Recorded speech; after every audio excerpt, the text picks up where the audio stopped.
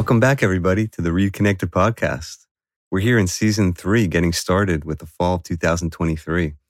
In season 2, Alexis and I took a trip down the road with a few friends, colleagues, talked a bit about the journeys of excellence. And it was a really great experience for us to get to know these wonderful people and share their stories about what the journey really is behind the scenes. And in season 3, we're going to be focusing a lot on people taking care of themselves. You know, Alexis and I, our work essentially in different versions of it is helping people to take care of themselves and understand themselves. And so we're going to go through different episodes around the topic of essentially taking care of yourself. And today we're excited to talk about a topic that is extremely prevalent. It's, you know, something that you can't escape, because as human beings, everybody's going to feel anxiety from time to time, if not often. And we're going to talk about the topic of anxiety. We're going to talk about what it is. We're going to talk about how it affects us and essentially what we can do to take care of ourselves around anxiety, both in a proactive way and also in kind of a responsive way when we do feel anxiety. So really excited to get back into the podcast with you, Lex. And we just got a great intro from our producer, Rob, giving us the Wayne's World countdown. And we're back for season 3. Really excited.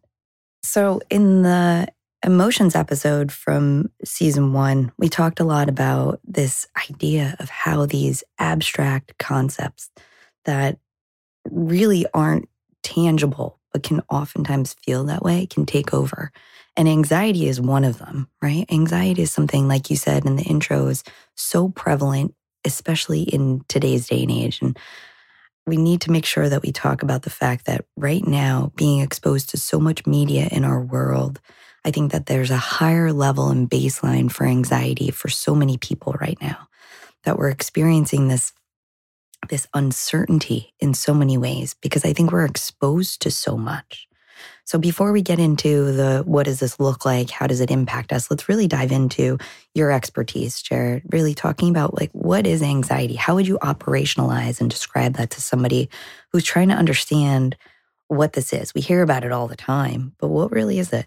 Yeah, well, we're sentient beings, so we feel. That essentially means that we feel, right? And because we feel, there's going to be things that cause us pain, things that are unpleasant to us. And as we talked about in the happiness episode of season 2, you can't always be happy. And but obviously, you know, we don't want to feel pain. People don't want to be experiencing something that's unpleasant. It's just inherent in us. It's just hardwired in us, right? For many reasons. And what pain is could be a lot of different things to different people. Pain could be social, right? We can experience physiological pain from feeling rejected from someone if we perceive that way, or feeling shame, you know, around a group of people, right? So pain could be a lot of different things. It could be physical pain, right? It could be an injury. You know, you watch athletes in these very high contact sports and you go, wow, geez, I guess they got to really tamper down their fear of the pain that they're going to experience, because, you know, there's definitely pain that goes there. So pain could be experienced in a lot of different ways. It could be emotional, physical, even psychological. And anxiety is essentially our response to expecting pain to happen. And it's essentially telling us, as if like an alarm system's going to go off, telling you that there's a fire. That's kind of the classic metaphor, that your anxiety is kind of like an alarm system telling you that there's danger. But anxiety is essentially preparing us to protect ourselves. Right? Because if there's pain, we want to protect ourselves from pain, whatever that pain might be. So anxiety in a lot of ways is a signal to trigger. It's telling us, hey, you know, watch out for something that could be bad, that could be unpleasant, that could be distressing to you. And I'll talk more about how that affects us, because it does prepare us. And that's how it affects our thoughts, our behaviors, and so forth. We'll talk more about that. But on a fundamental level, you know, if you really want to understand what anxiety is, it's like there's something threatening. And what's threatening to one person could be completely different than another person, right? Like I've worked with people who are terrified of just approaching someone to talk to them, but they're more than willing to go skydiving. And then vice versa. Someone who is not afraid of public speaking, right? Maybe terrified of a spider. Yeah. It Yeah. goes both ways, and you never know what someone's anxious about. And by the way, we don't see it. We don't see people's thoughts. There's no thought bubbles, Right. present like a cartoon when you're walking by someone. You have no idea what people are anxious about. I've even heard people say to me, like, I remember like an adolescent telling me, people a long time ago, she goes, people think I'm rude and angry, but I'm just super anxious. Yeah. You would never know, there's no thought bubble going on. Well, that's what I mean. It's this abstract thing. We can't feel it. We can't always notice it because sometimes people have developed these coping mechanisms or they wear a different mask in different situations to put on, a brave face, as is the phrase, put on a brave face if you're not feeling well and fake it till you make it. We heard this a lot from these really successful people who we interviewed in season 2, and thinking about, sometimes you gotta suck it up is the phrase, which I don't know if that's actually the case, right? I think we need to really understand what these emotions, what anxiety is telling us so that we can plan and prepare, especially as our frontal lobes are coming online. I'll bring it back to executive function. Once we start to be able to assess situations more accurately, maybe some of the stress and anxiety might dissipate a little bit because we have a preview of what's to come. We can maybe think about what we can do to prepare for it. But, I hear people all the time. In fact, just a friend of mine was saying to me earlier that, how do we get rid of this anxiety? It's actually taking over, our worlds when, my kid is having a hard time getting out the door in the morning because they just don't want to do something, or it might be an anxious response to something they're worried about or uncomfortable with. And my response was, I don't think we ever want to get rid of anxiety. We just don't want it to take over our whole worlds and consume us, because that's when it can get in the way of us, living a goal-directed path, finding and experiencing joy, living presently in a moment to really experience everything that's coming up. I think when we try to avoid anxiety, I think we're often missing a lot of messages and a lot of really important learning that can come from understanding what it's trying to tell us. Yeah. I'll pull apart some of the pieces you pointed out. And as I talk through here too today, I'm going to try to bring different theories. I think sometimes people talk about anxiety from one theoretical framework that, this is the only way to look at anxiety. And I think there's multiple ways to look at anxiety. It's not always one perspective. So I'll try to, sprinkle this in as we go.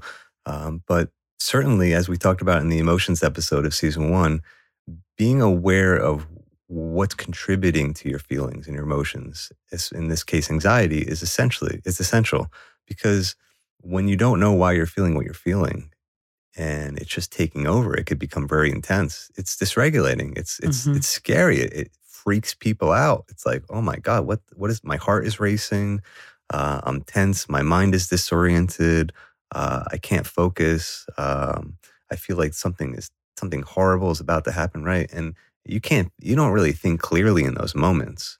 And so that's why I always say therapy is such a great way to slow things down and pick apart the pieces that are contributing to the anxiety, so that you're not caught off guard all the time. It doesn't mean you're not going to feel anxiety. And part of the work is doing something about what you learn about yourself. It's not just, it's insight and awareness is helpful. You learn about yourself, and then doing something with it is the next step. But there's a lot of ways to understand why, right? And think about something right now, right? It's fall. Kids are getting back into school, right? And it's only natural to feel anxiety when you're starting something new again. And there's a reason for that. And part of therapy is helping people just learn about why. What does that mean? Why would you feel anxiety? Well, think about it. If something's new, you don't really know what to expect. And that's why we use the word adjustment. Adjustments take time. And so when you're trying something new, if you expect everything to just be perfect, as we talked about in the perfection episode, or if you just kind of have a fantasy about how you think things should be, or you're imagining, things playing out a certain way, and then you learn that, that's not actually what's happening. Adjustments are essentially like going out into the wilderness and being like, okay, what do I expect? I need experience to learn about what to expect, like what goes where, how do people respond, like what are the expectations for me, for other people, what could happen. And then as you learn and adjust, your anxiety could naturally come down over time if you manage it in a certain way.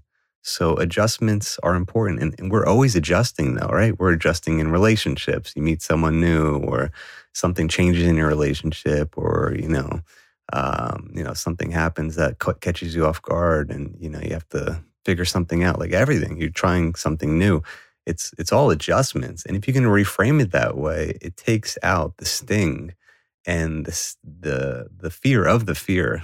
You don't. We always talk about being anxious, and sometimes you have to normalize the parts that are valid about your anxiety, so you can pick it apart and know that you need something to get through the adjustment. Let's figure out what you need. And sometimes it's just information, right? Like kids applying for college, they're terrified of making a decision. Well, you probably need more information.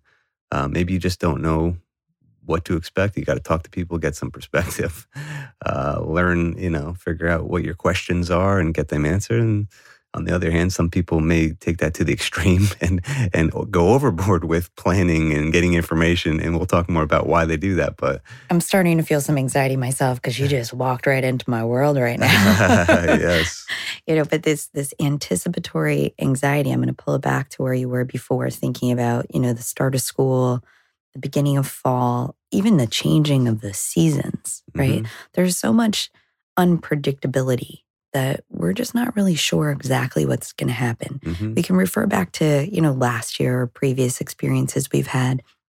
But in development, it's so interesting, because even when we think we have things figured out, there's always other changes that are going to happen. Sometimes within us, sometimes around us, and we can't always predict it. So, as my clients like to joke, the little Alexisism that I share is that we can't always predict, but we can prepare. And I think that's such an important piece. And I've had so many conversations, all summer long, but especially now here in September and the fall, reminding parents and also students that we're still in this transitionary period, right? Things are still new. School's just ramping up. Athletics, sports, clubs, and activities are just starting to get into their rhythm with practices and schedules and things. And we're not really in it yet, right? We're just still adjusting.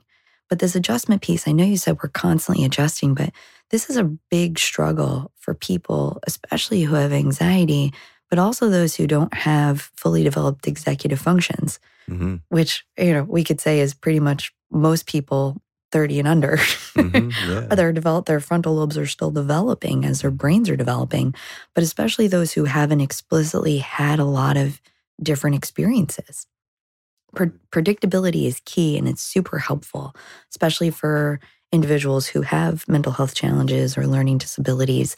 But sometimes we also need to add in that novelty to practice so that we can figure out how we can adjust. And, I do this all the time in my practice and my work with individuals one-on-one or in groups, that we need to develop this cognitive flexibility.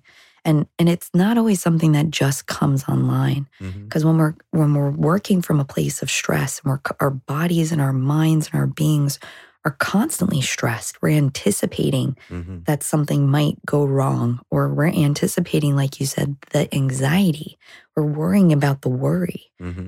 That can trigger and shut down our executive function system, even when we have fully developed skills. So thinking about those who are still developing, it's so important to take a step back and really take a breath and say, okay, things aren't going exactly as planned. Maybe our routines and systems aren't really in place yet. But is this something that we need to dedicate more worry and anxiety towards?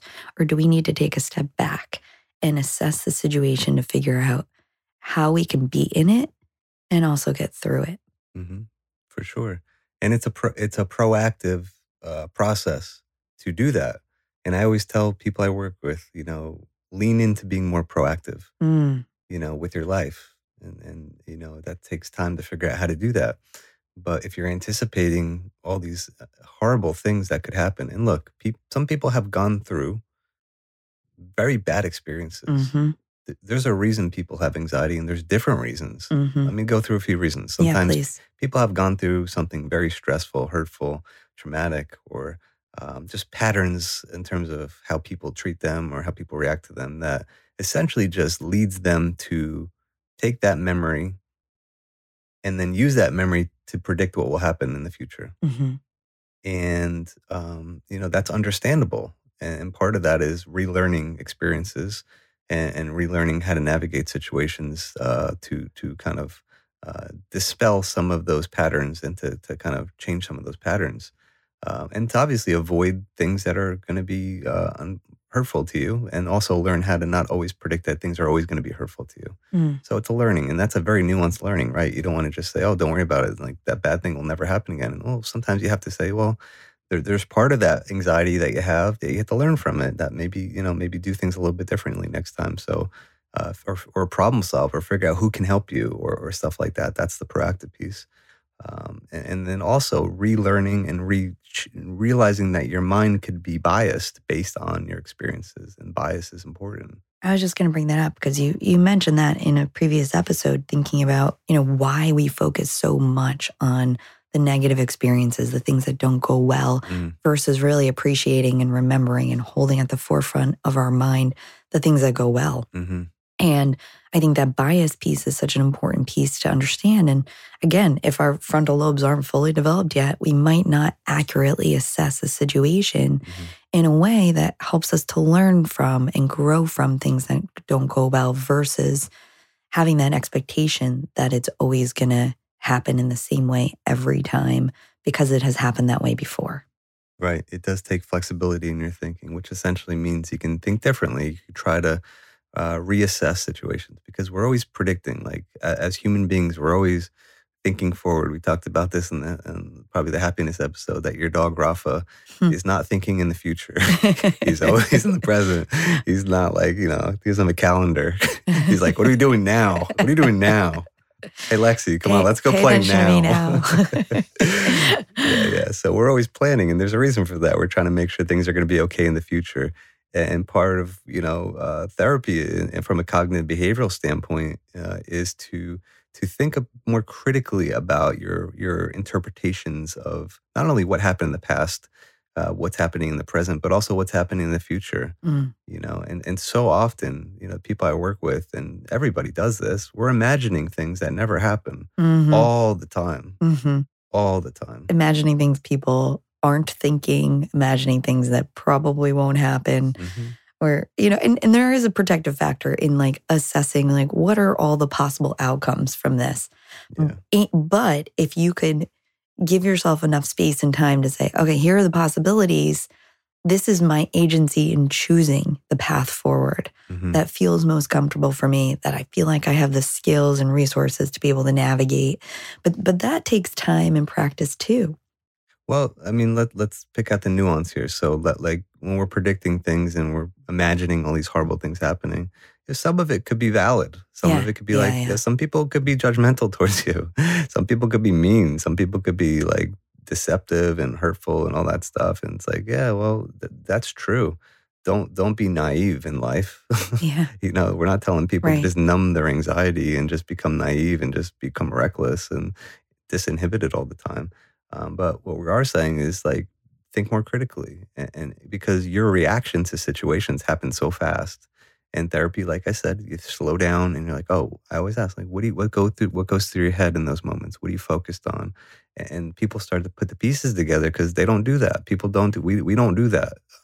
Life is moving too fast to like, sometimes I'll even put on the whiteboard, like, let's draw this out. Let's have all the pieces together so you can visualize it, you can see it, slow it down, and then begin to deconstruct it and say, well, maybe this part doesn't make so much sense. And maybe I need to not worry about that part so much. But this part, I probably do need to worry about. And at the end of the day, it takes courage to go through life. And we need people in our lives to help us to be courageous. I was just going to say that's my favorite part about my job. And I think it's probably one of the best parts about therapy too, is that you get an opportunity to slow down and have somebody objectively help you challenge some of the thoughts that tend to get in your way, and give you that moment to like step back. And if they have a UDL, universally designed mind, to think about multiple means of representation, to say, this is what this could look like. This is what it sounds like. This is what it might feel like.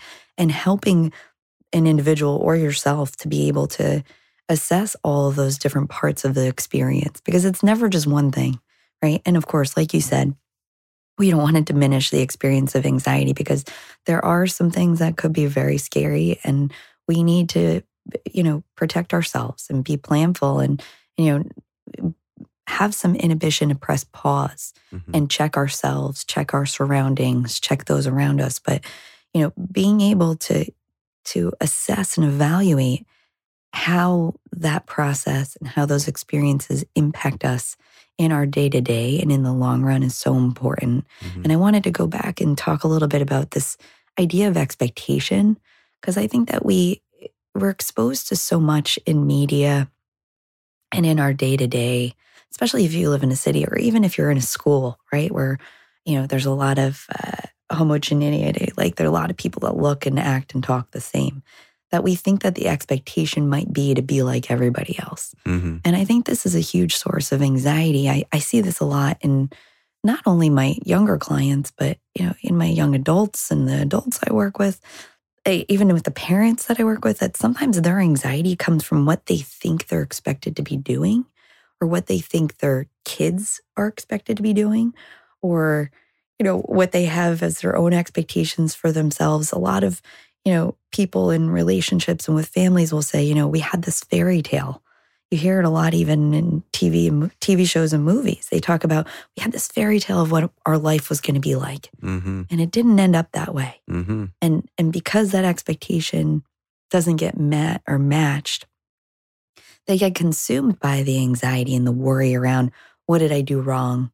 What do I need to be doing differently? What are other people thinking about what's happening in my world? When, in reality, we know as adults or in our wisest minds that none of that really matters. But in the moment, or when we're comparing ourselves to these expectations, wherever they might be coming from, it can be incredibly anxiety provoking. Yeah, it's all consuming. Well, that's why I wrote the song Keep Building, which is, the chorus goes, life ain't always what we think it should be. So I'll keep building, right? So it's like that's a process that takes time. Well, I don't think we officially introduced you as a rock star, as we keep joking. Not a rock star. It's funny, but I will mention, and because I think this is related to that, we need to find things that help us, distance ourselves from our own anxieties and the worries of the world that we, in our jobs and roles as therapists, you as a clinical psychologist, me as an educational therapist, we take on a lot of the anxiety and worry of the people we work with. So I will take this moment. I appreciate you sharing that lyric, and also say that, that's your outlet. And to be able to manage some of this anxiety, these expectations, I think one of the greatest things that we can do, and often it's free to do, is to go back to the things that bring us joy.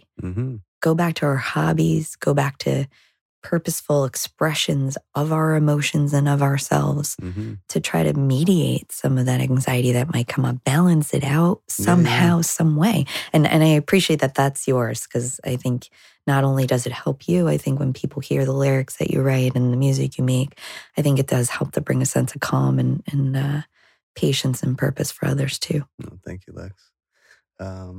I appreciate that. And it's true. Like, we need outlets, and it's good. Like, figure out your outlet and do it in a reasonable way. I think sometimes people are like, oh, I'm going to make this my outlet. And then it becomes like they start to neglect their responsibilities because they just take it too far. It's like, no, we're not saying that. It's like, just figure out a way to integrate it so it makes sense for you in your life. It's all nuanced to a person. But I want to get back to what you said about expectations. There's a reason people have expectations. And I think it's because expectations are containing.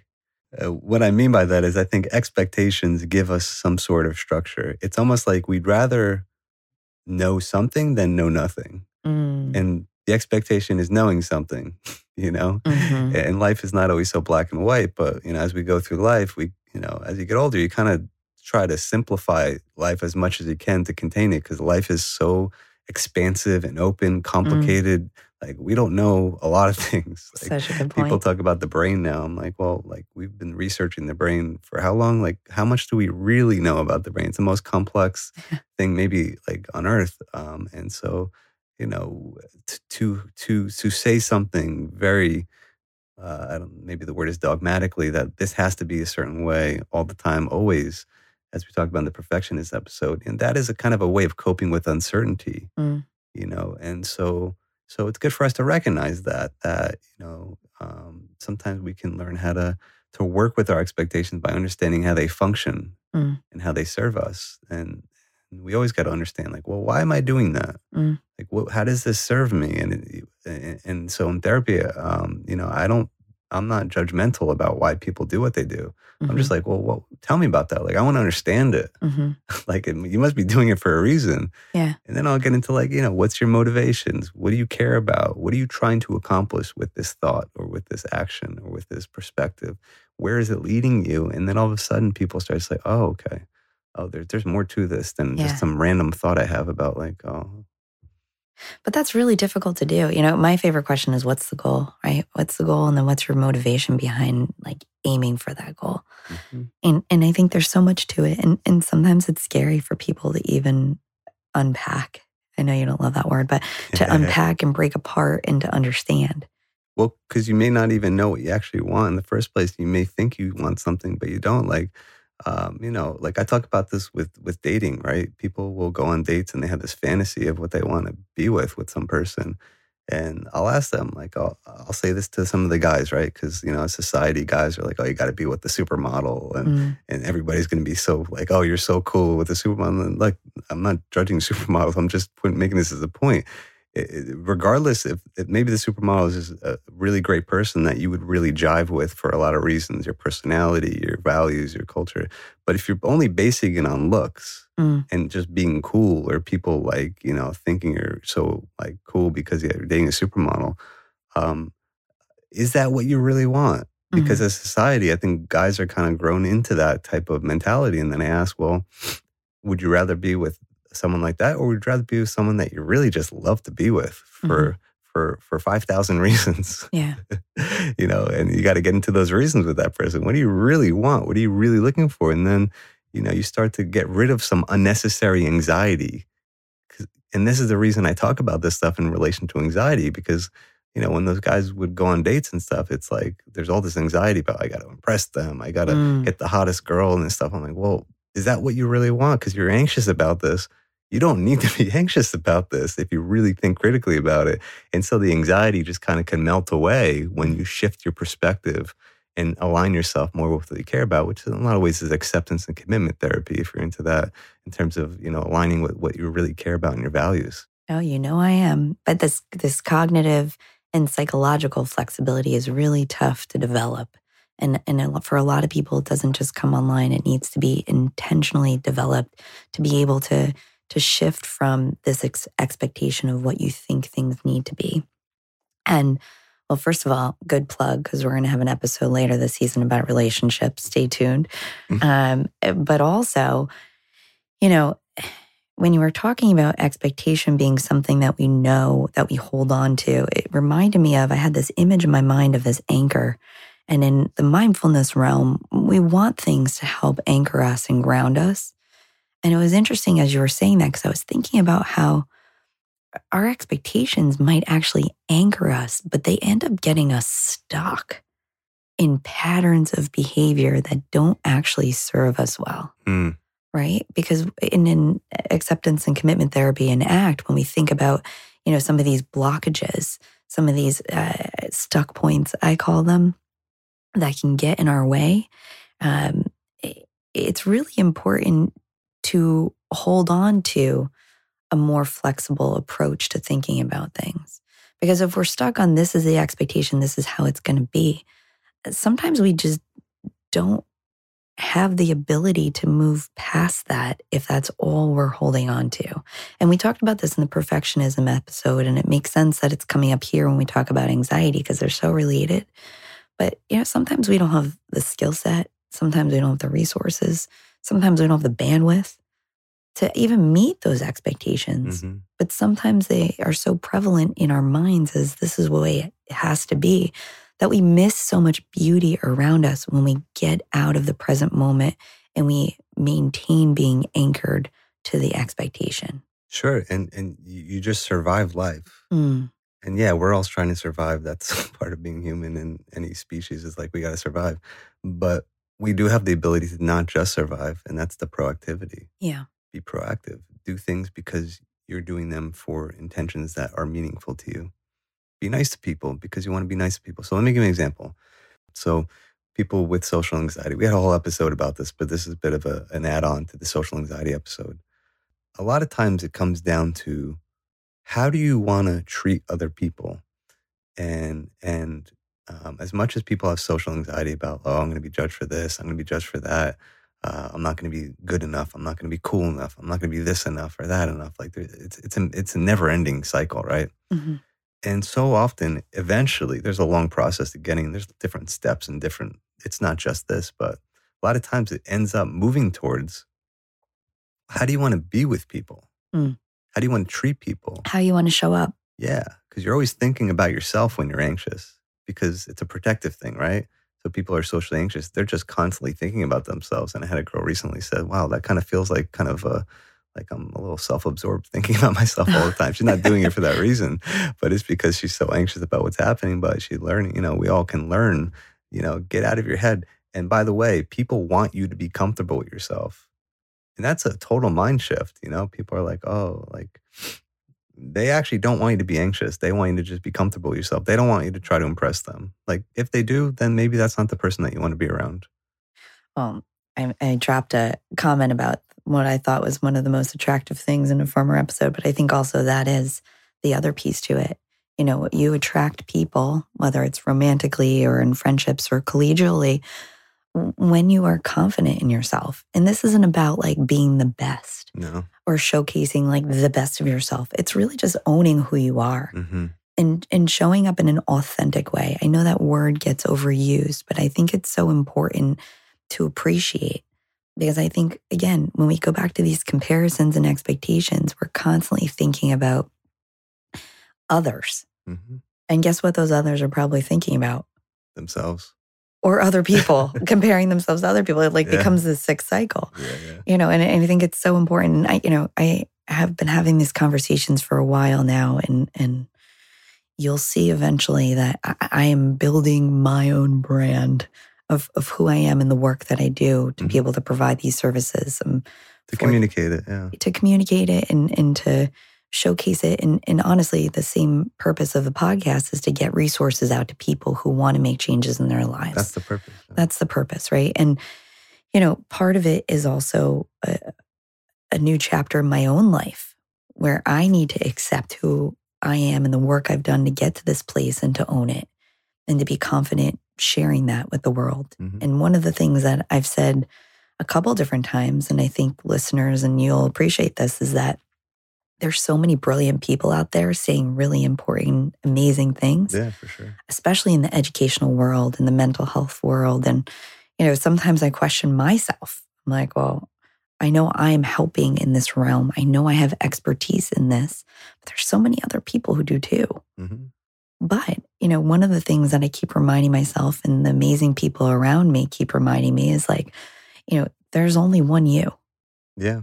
There's only one version of you and how you're showing up, your own experiences, your expertise, the way you authentically share yourself and your work with others, your personality, all these pieces make you who you are. Yeah.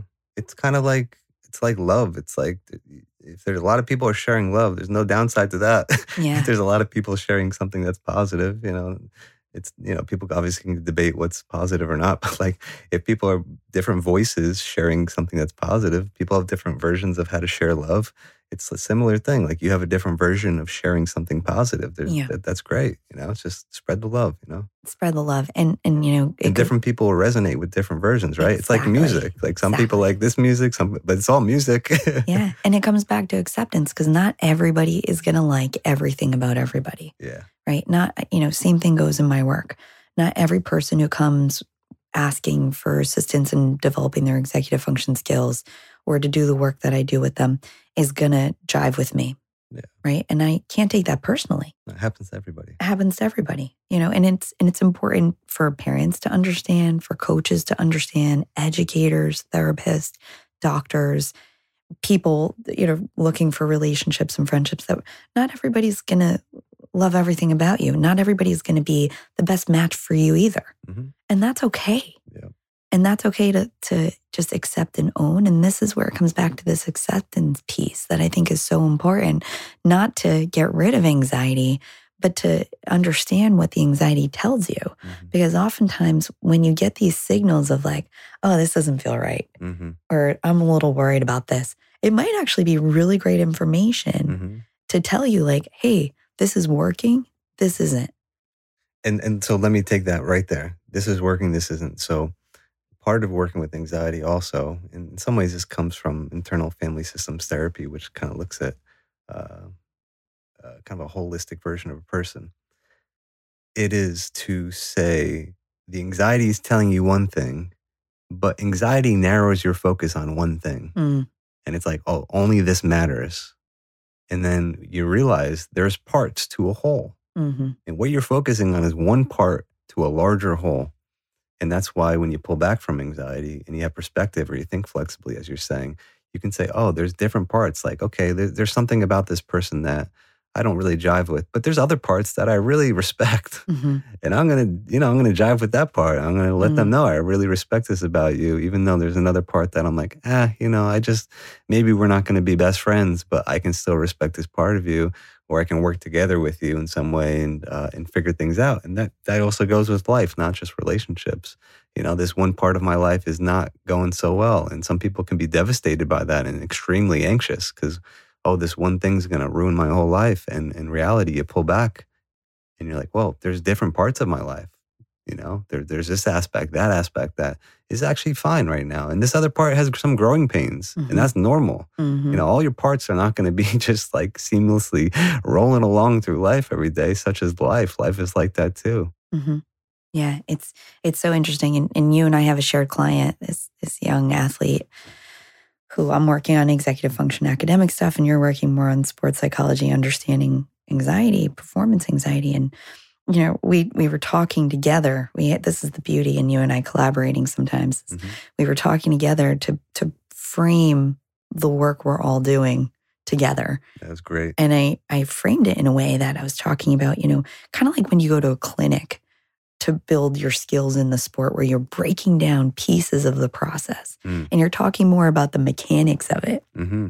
I shared with him and we talked together about how, our work together is kind of like, let's focus in on the mechanics of it. Mm-hmm. What is this telling us? How does this work well for us? How does this not work well? What do we need to tweak? What do we need to improve? What maybe we want to keep? What maybe shows up in different contexts and in different ways? Because when you could break things down without overly obsessing about the mechanics right. and fully understand it, once you've practiced in this way, it becomes so integrated in who you are and how you show up and all these things we're talking about that allow for you to not let that anxiety get too noisy and interrupt or interfere with the things you're doing on your day-to-day. So let me give some advice to younger people who are anxious. This is not going to apply to everybody, but I often hear kids talk when they're anxious, and their parents will tell me when they're anxious, they just don't want to talk about anything. They just get really upset and angry and all this, and I can't say anything to them. And so, parents in kids' lives when they're anxious, it could seem like the little things don't matter, but the little things can matter. Right? Like if your kid is anxious about something and, maybe what they need is just some time to go for a walk with you and get things off their chest and just to have a space to let it out and maybe, hold back from trying to fix it or correct it so quickly. Maybe what they need is just get it out. And sometimes people can get perspective like, oh yeah, maybe, I might be overreacting. Now that I've said it out loud, that sounds a little ridiculous. Maybe I'm overreacting. Mm-hmm. Or maybe they begin to clarify what their problem actually is because they have a legitimate problem they're anxious about. and they need to talk it through. I can't tell you how many times in therapy it's like problem solving comes up because there's a problem that hasn't been clearly defined, a problem that hasn't been clearly solved to any degree, and the person's confused or upset and just avoids it altogether. Mm-hmm. So, as a parent, like pull back and just let the process happen. Instead of thinking that it's a tragedy or that it's so terrible. Obviously, some kids can be so dysregulated, it really is scary and upsetting and all that. I don't want to discredit that, but figure out what the kid needs in those moments to work through their anxiety. And there could be steps to it. Just like we said, there's parts to a whole. There could be parts to helping the kid get through the anxiety. And knowing those steps can be very useful, even if it doesn't make their anxiety go away immediately. But those steps, you keep planting those seeds, you keep providing those opportunities. And over time, the kid can develop the capacity. Let's think about this. If you're asking a kid, tell me more about that. I want to understand that a little bit more. And you're getting them to reflect. You're getting them to face their fears by talking about it. Talking about it is facing it in some ways. And talk about their problems. You're actually teaching them how to reflect on themselves. And that is a great skill for kids to develop. And there's a lot of great, psychologists writing books about this that, actually providing the space to talk through things with your child and to reflect back what they're saying and say, I understand. Let me validate what you're saying. Let me put this into words and paraphrase or summarize or empathize with you. I understand. Okay, that makes sense. Why you feel this way based on what you're saying to me and based on what you're thinking. That doesn't mean you have to agree with it. It doesn't mean like, oh yeah, of course, the monster under your bed. Of course, yeah, there's a monster under your bed. You should be afraid of that. To validate it and to acknowledge it doesn't mean that you're agreeing with it. It means that, because you're thinking this way, that's why you feel this way. And here's all the reasons. It's helping them to be reflective. And then, a lot of good things can happen from that over time. Yeah, I'm gonna just jump in too, because you said so many things and you're talking about it and referring to it as this is what parents can do for young kids. Mostly because they're still developing these skills and understanding themselves. But the same things you're saying for younger people, it applies to adults too. Oh, totally. I don't want to just let it be lost on that moment in talking about it, because I say that self-regulation these days is like a superpower, right? It's not to get rid of emotion. It's to understand and to be able to bring it back to a place where we can regulate ourselves to think more clearly. And when we talk about executive function, we've talked about it a million times. You'll hear this a lot more just in talking to me about anything, that when we are dysregulated, we can't think clearly. And then we fall into this trap in the system that often can get stuck in the anxiety or anchored in the expectation instead of being able to understand what our options are and to make a good decision and be critical thinkers.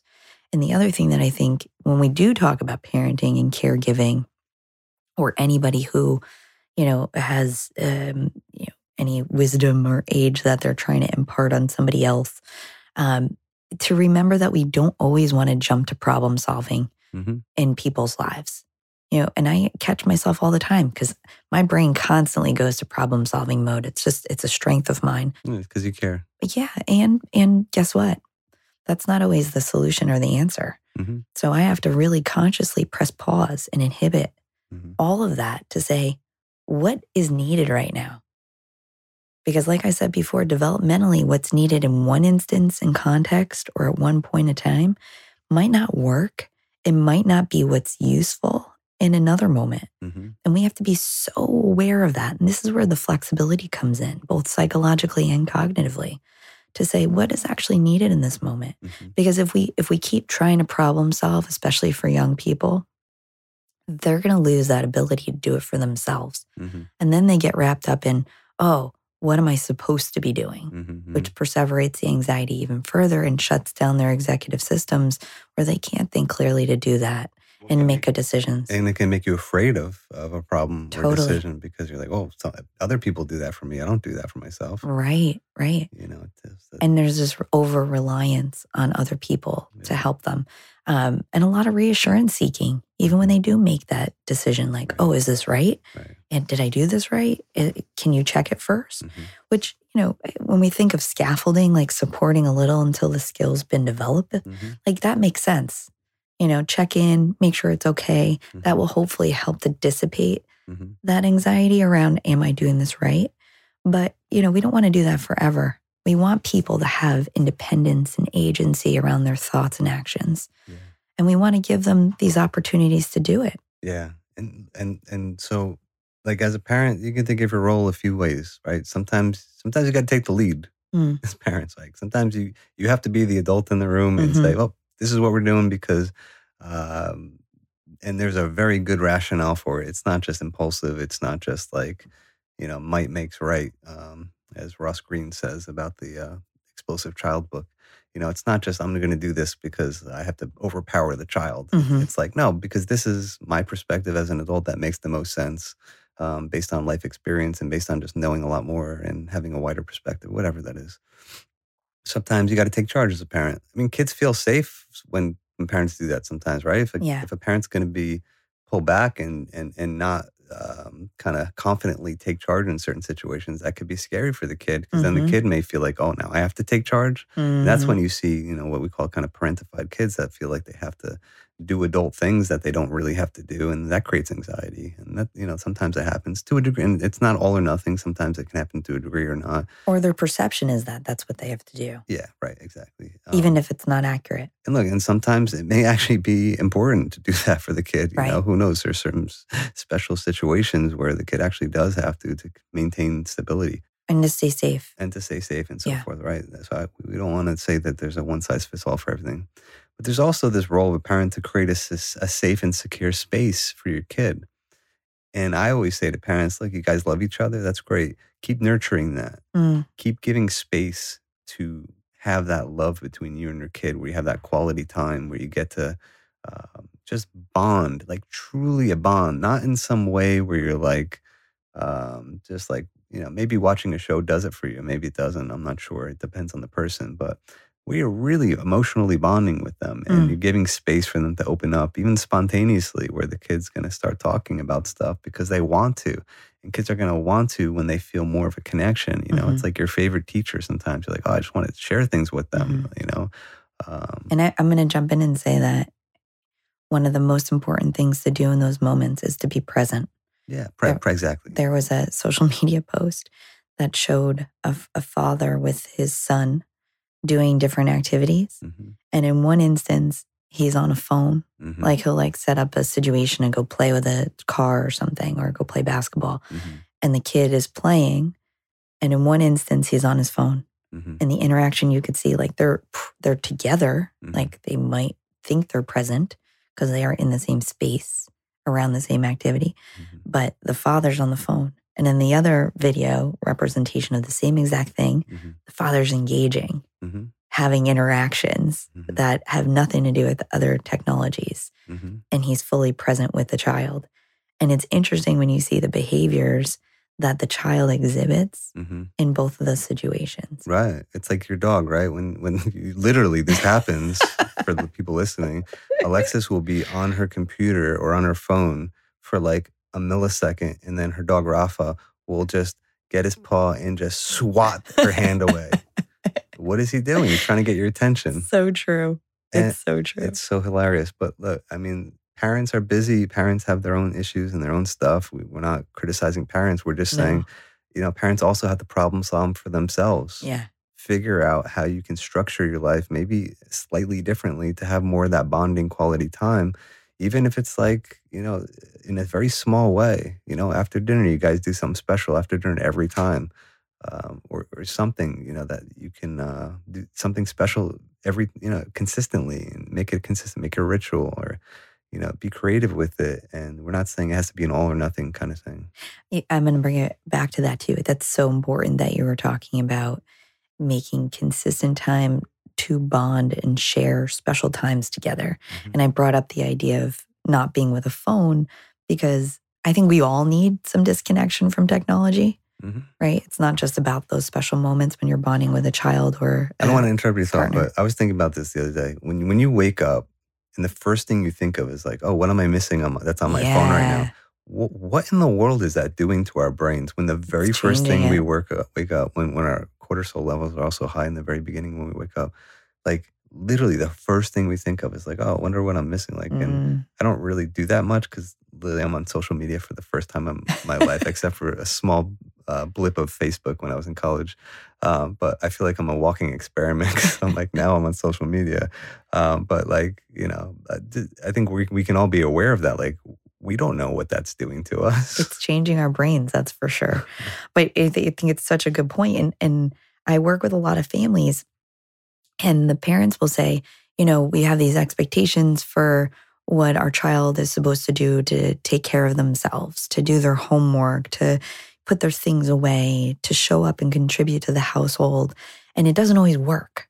And it's so interesting and fascinating that sometimes, right? A lot of times the children or the people are building skills to be able to execute those tasks and do it independently, no doubt. Mhm. But a lot of times, there's sometimes interruption in them following through on their responsibilities because they're trying to get attention from their parents and caregivers to get that interaction, even if it's...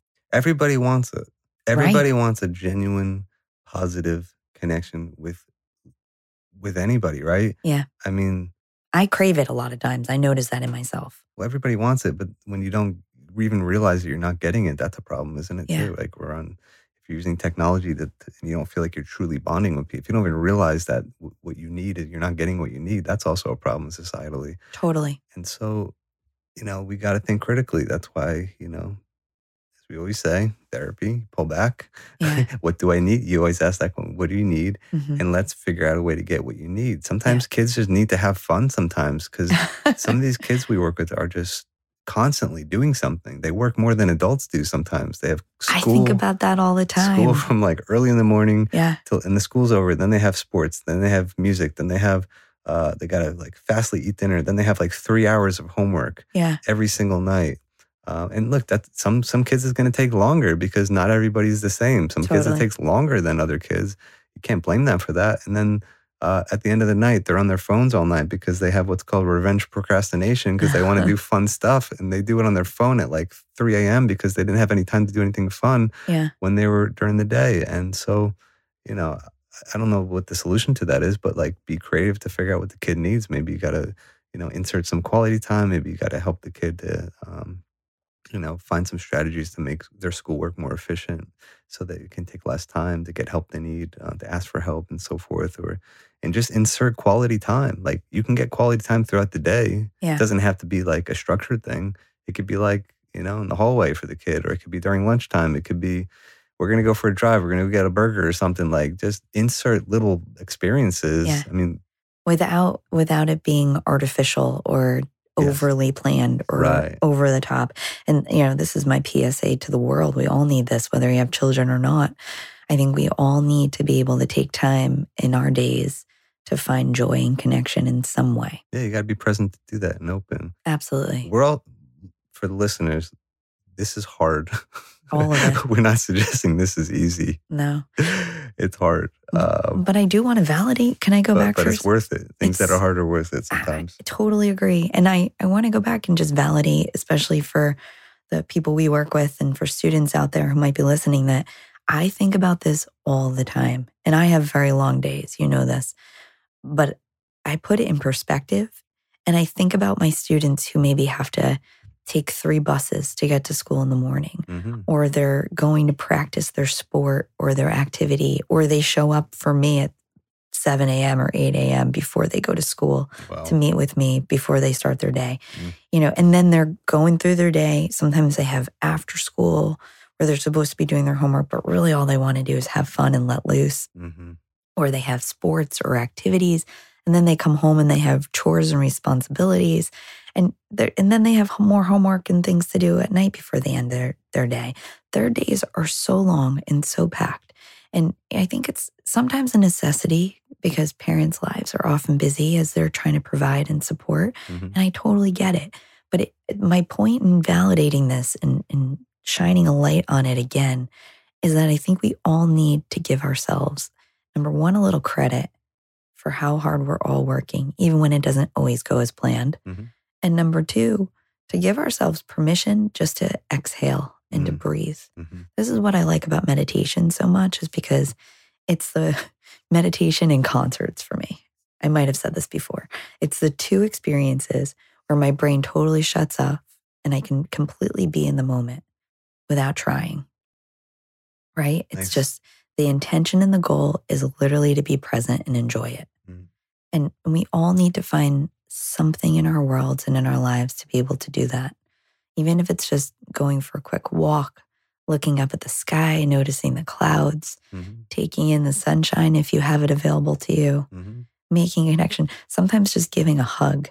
Yeah. So I'm going to bring it back to what you said previously too, that sometimes parents need to be in the role to say, we need to stop. And I've been so proud of so many families I work with, especially these past few weeks. I've been hearing it from a lot of people where they're like, my child's coming home, is super anxious, doesn't know how to get started on their work, or just has no more energy to give their work, where I just said, we need to stop. And what they do is sometimes they need to suggest what needs to happen. But ideally, outside of that really anxious moment, we all should be coming up with a list of tools and strategies that help us. I mentioned before hobbies that bring us joy, but maybe it's something as simple as I need to take a cold shower or a warm bath, or I need to snuggle with my pet.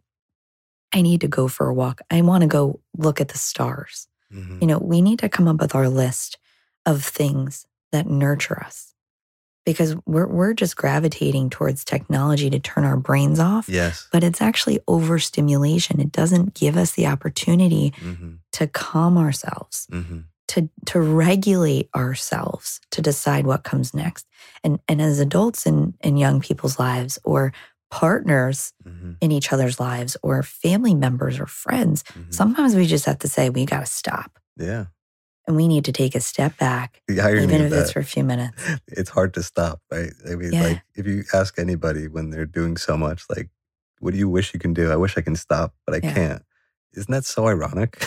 Like literally stopping is not doing something, and people have a hard time not doing something. And there's a reason for that. Well, I think it's also because people think it means we're not being productive, or we're not making forward progress, or we're not keeping up. Again, going back to this comparison moment. But really that we need to interrupt the system that's keeping us stressed and anxious. Otherwise, we can't move forward, or we can't move forward well. I've been saying this so much to my clients, Jar, that you're going to get this stuff done. You really care. Your values are that you care about doing well, and you're going to do it. Yeah. But at what expense? I don't want you to do it without feeling the joy and the satisfaction of doing it in a less stressful way. I think as a society, we are grappling with this, and we don't know how to do this in a nuanced way. How to say, you got to work hard. Like the old school values, there's nothing, like we don't want to throw the baby out with the bathwater and say like hard work is bad. And then everybody like just stop working. I'm not sure that's healthy for people. You know, we're kind of going through that a little bit now. Well, let me finish this though, because I think it's important. At the same time, other people are arguing that it's too much, like the way society is, the way these structures are built, and is like you have to maximize everything all the time. And like there's pros and cons to everything in life. I think that's a philosophy. I try to see how it applies. And maybe both things could be true and integrated, and it's hard to figure out how to do that. Like I said before, we all want certainty. We all want to say it's always this or it's always that. So when people talk about these topics, sometimes it's like it's only this and it's only that, when the truth may be in the middle somewhere. And so how do we do that is hard, because that's a complex problem to solve and to integrate into different systems, so that we can work hard but also take care of ourselves at the same time, because both things could be equally important. And so let me, I think we kind of wrap up with the timing here, but I just want to make one more larger point. So in regards to this, let me make this kind of one more bigger picture point is stress is not anxiety. Some would suggest they're different things. Stress is sort of like I have a demand and I have to meet that demand. And therefore you're stressed, right? You need stress to do something. Stress sometimes is a motivator. It activates your body, it activates your mind so that you can actually do something. Anxiety is not necessarily stress. It's I'm afraid of something bad happening. Great point. Right? I can go to this piano over here, this nice looking piano, and just start playing. And I can have some stress that activates me to like figure out what I want to do. But if I can have anxiety that, oh, like I might play the wrong note and everyone's going to think I'm horrible at playing the piano, that's anxiety. That's fear. That's fear of something bad happening. Those are different things. But I think what happens in society, as we're talking about before, how life is just could be so too stressful. Stress can bleed into anxiety because when we're vulnerable, our mind is more likely to err on the side of thinking extreme thoughts.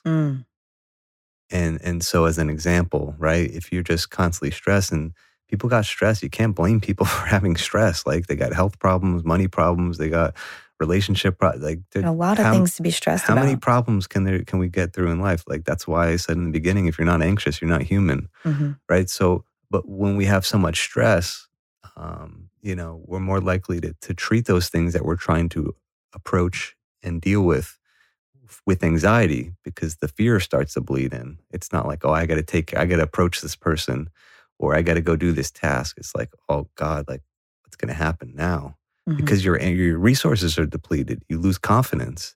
You lose trust. You're disoriented. You're not thinking clearly. And so, that's why people talk a lot about stress management. And that's not like an all or nothing thing either. It's like just figure out ways to calm yourself down, to think more clearly, to create space, to not be too vulnerable all the time. It could be sleep. It could be nutrition. Right? These things are spirals. That's why in therapy, it's like, what are these cycles? Okay. You're too stressed, so you're not sleeping. You're not sleeping, so then you're more stressed. And if you're more stressed, you're more anxious. Like these things all feed into each other. That's why it's not like there's no silver bullet to helping someone, in therapy. Sometimes things can be complex. So you got to figure out what can you control and what can you not control, but control the controllables is a big part of life and therapy for sure. And that's why in my work too, I talk a lot about that cycle that you just referred to, because when that is so prevalent and it's taking over, it can directly impact the way in which our executive functions come online to allow for us to work towards goals.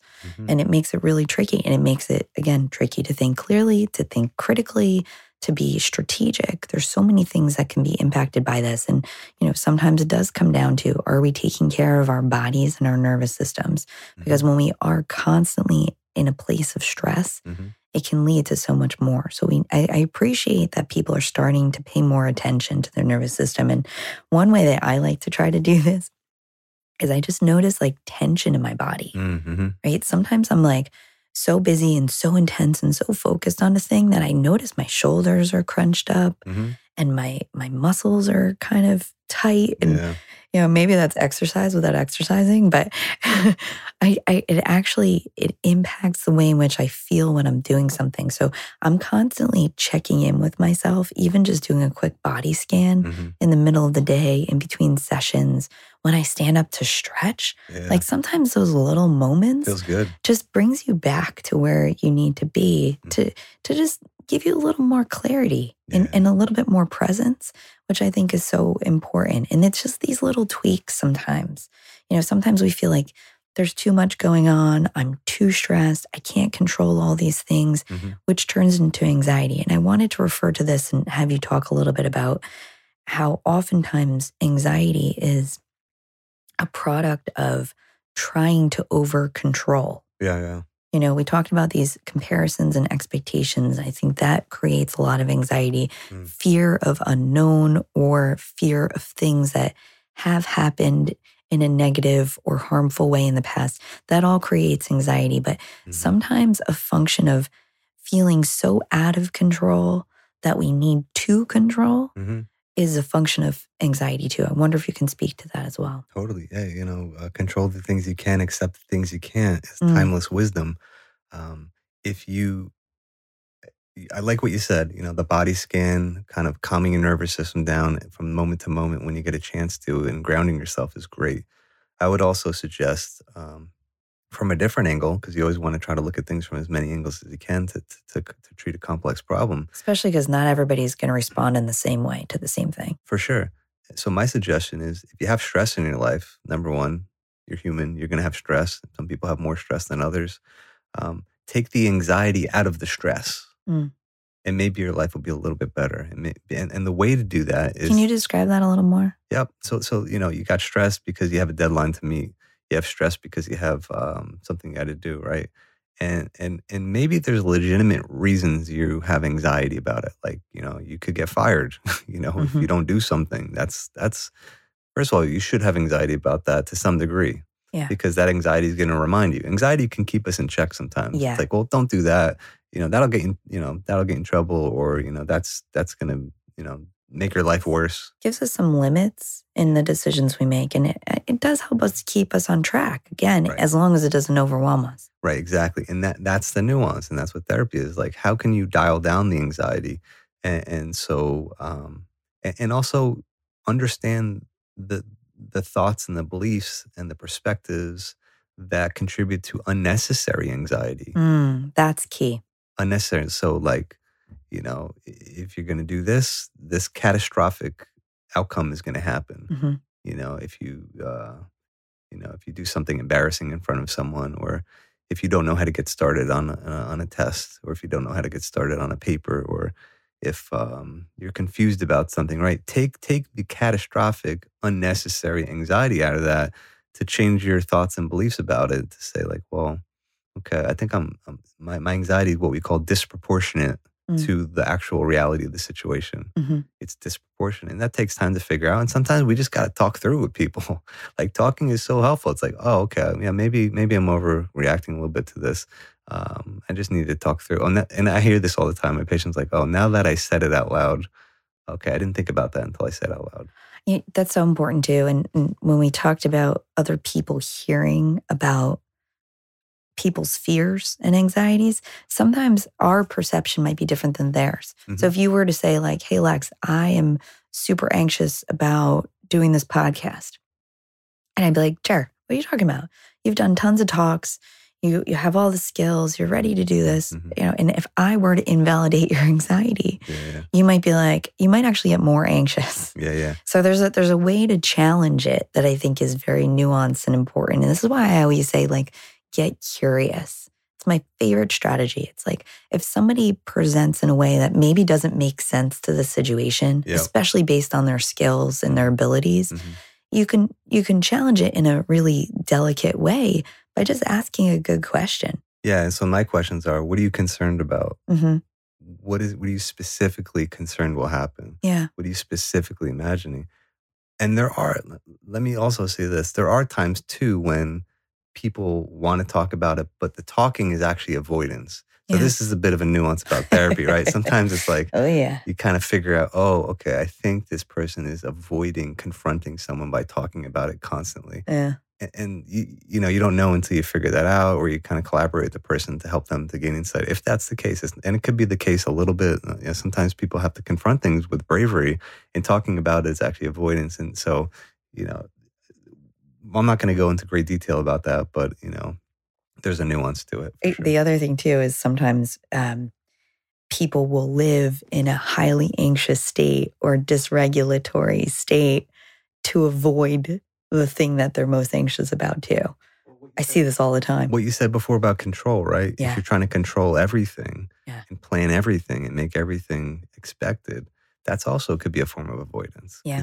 Because life doesn't work that way. And if you're trying too hard to control things, that's going to actually create anxiety, because you feel like, well, if I don't control that, then the catastrophe is going to happen. And you got to learn to confront the thing that you're afraid of. And that's what exposure therapy is. And there's a lot of really great aspects of exposure therapy. It's not for everybody, and it's not for every situation. And sometimes there's reasons that people are anxious that go beyond just facing something. You got to kind of resolve things from the past, or deal with deeper things that people are grappling with that, they do. But there's also sometimes when people have to gain confidence that they can confront something, even if it's uncomfortable, even if things don't work out great, and that they can cope through it and persist, and they gain wisdom from it, they gain confidence. Yeah. And we all need to feel like people are supporting our confidence and our bravery sometimes. Yeah. And I want to just mention this especially for caregivers and coaches and teachers, that sometimes when people are feeling very anxious, there might be a behavior that seems unrelated to the thing that they're most anxious about. Good point. right? So, for example, I have a student who will like often start giggling uncontrollably or acting pretty immature or silly in a moment at the exact moment where they are trying to avoid something that feels too challenging for them. Totally. Right. And I see this all the time. Or for young children who can't express what they're experiencing, where they might have a tantrum in a moment. Right. Right. And you're like, well, this is something we've done all the time. You knew what to expect. Why are you behaving this way? It might be their own anxiety coming up and coming out in a way that they can't express and communicate effectively. So a lot of times too, we want to be mindful that these big behaviors, whether you're an adult having an adult tantrum, screaming and yelling because you're trying to get your point across about something you're afraid of, or a young child doing something similarly that seems unrelated. A lot of times, not all the time, but a lot of times it might be coming from and stemming from an inner anxiety where things like exposure therapy could be very helpful. Yeah. And also, calming it down, saying, we need to take a break.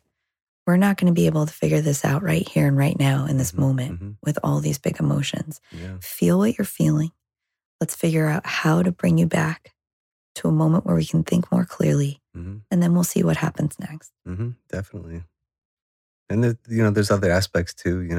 There could be behavioral aspects. What is the person getting out of the tantrum? Maybe that's a way to control things too. Sometimes, Totally. And you gotta try to. There's nuances to this. I don't want to say this is always the case, and I don't. Obviously, I don't know the listeners, so don't say, oh, this definitely applies to my child.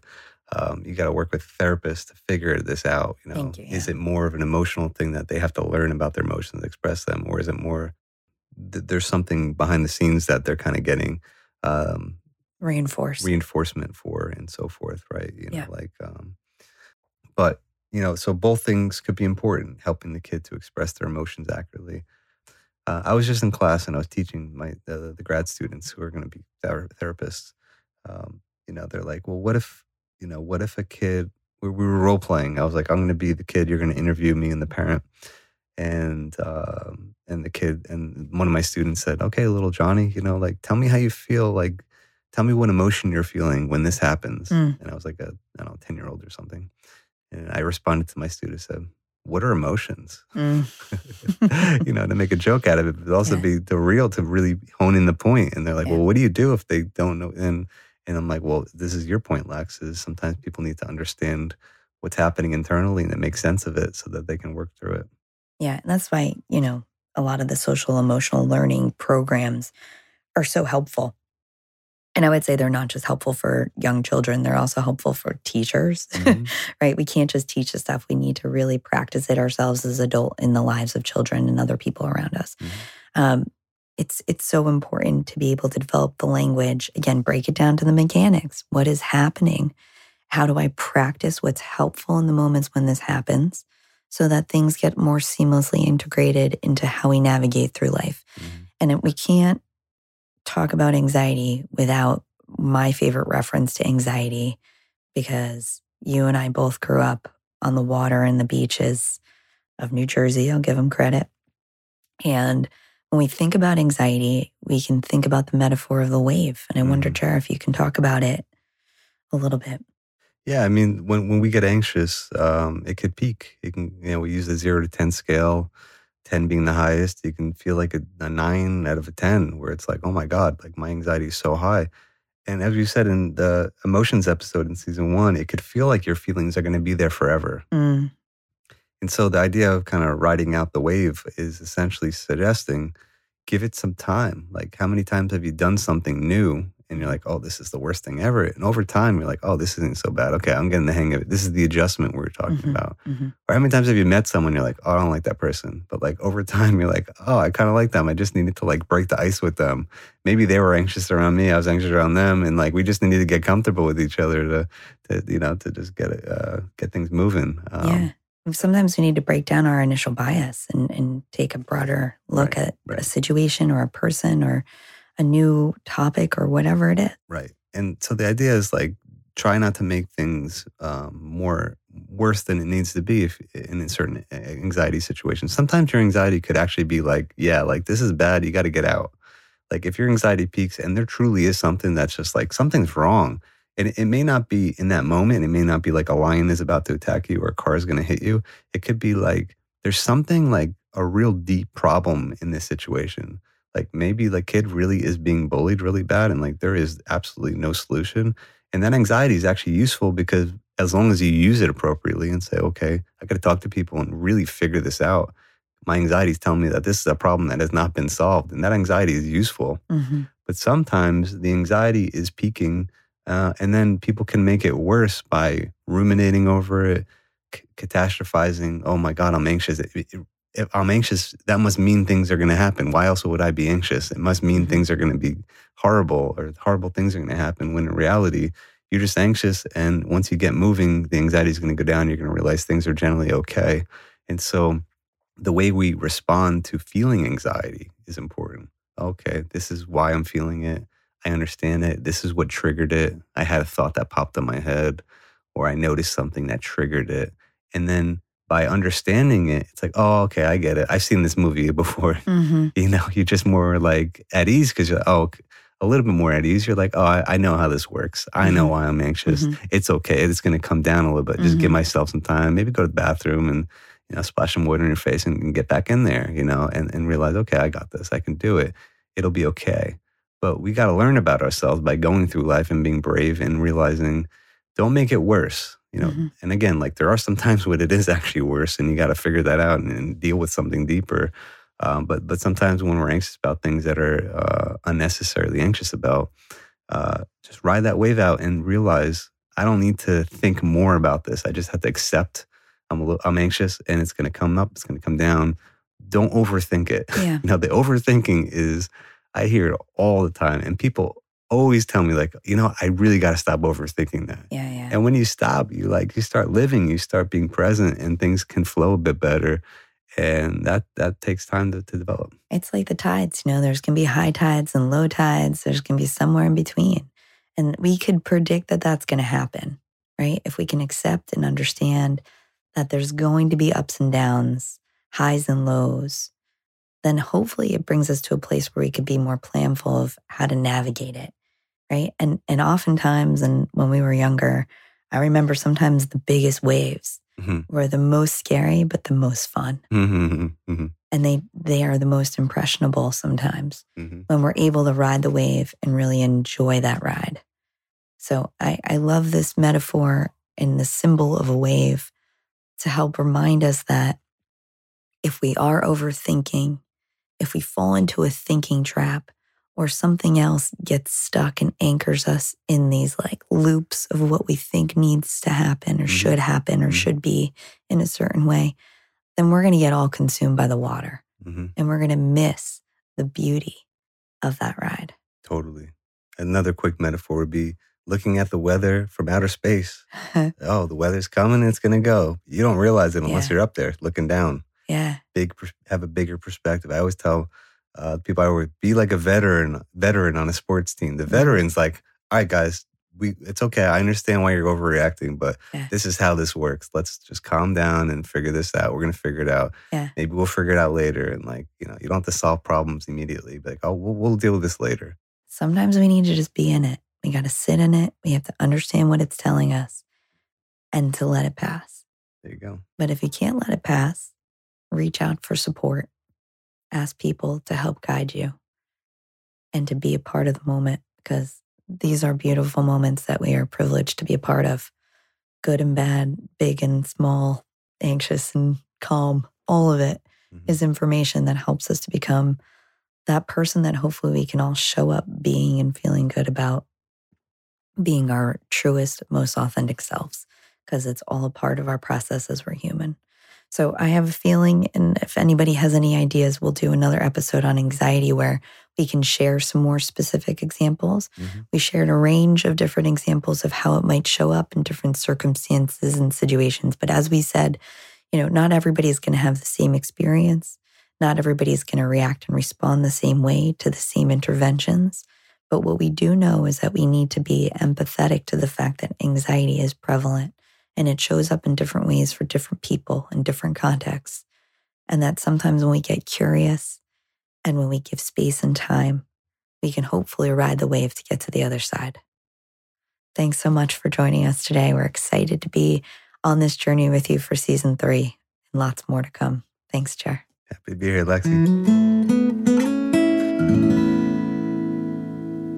Thanks for tuning in to the Read Connected podcast. Please remember that this is a podcast intended to educate and share ideas, but it is not a substitute for professional care that may be beneficial to you at different points of your life.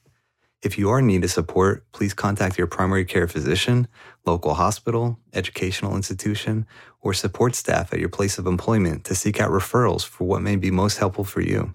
Ideas shared here have been shaped by many years of training, incredible mentors, research, theory, evidence-based practices, and our work with individuals over the years, but it's not intended to represent opinions of those we work with or who we are affiliated with. The Read Connected podcast is hosted by siblings Alexis Reed and Dr. Gerald Reed. Original music is written and recorded by Gerald Reed. Editing and recording was done by Cybersound Studios. If you want to follow along on this journey with us, the Read Connected podcast will be releasing new episodes every 2 weeks each season, so please subscribe for updates and notifications. Feel free to also follow us on Instagram at Read Connected Podcast. That's Read Connect Ed Podcast, and Twitter at Read Connect Ed. We are grateful for you joining us and look forward to future episodes. In the meanwhile, be curious, be open, and be well.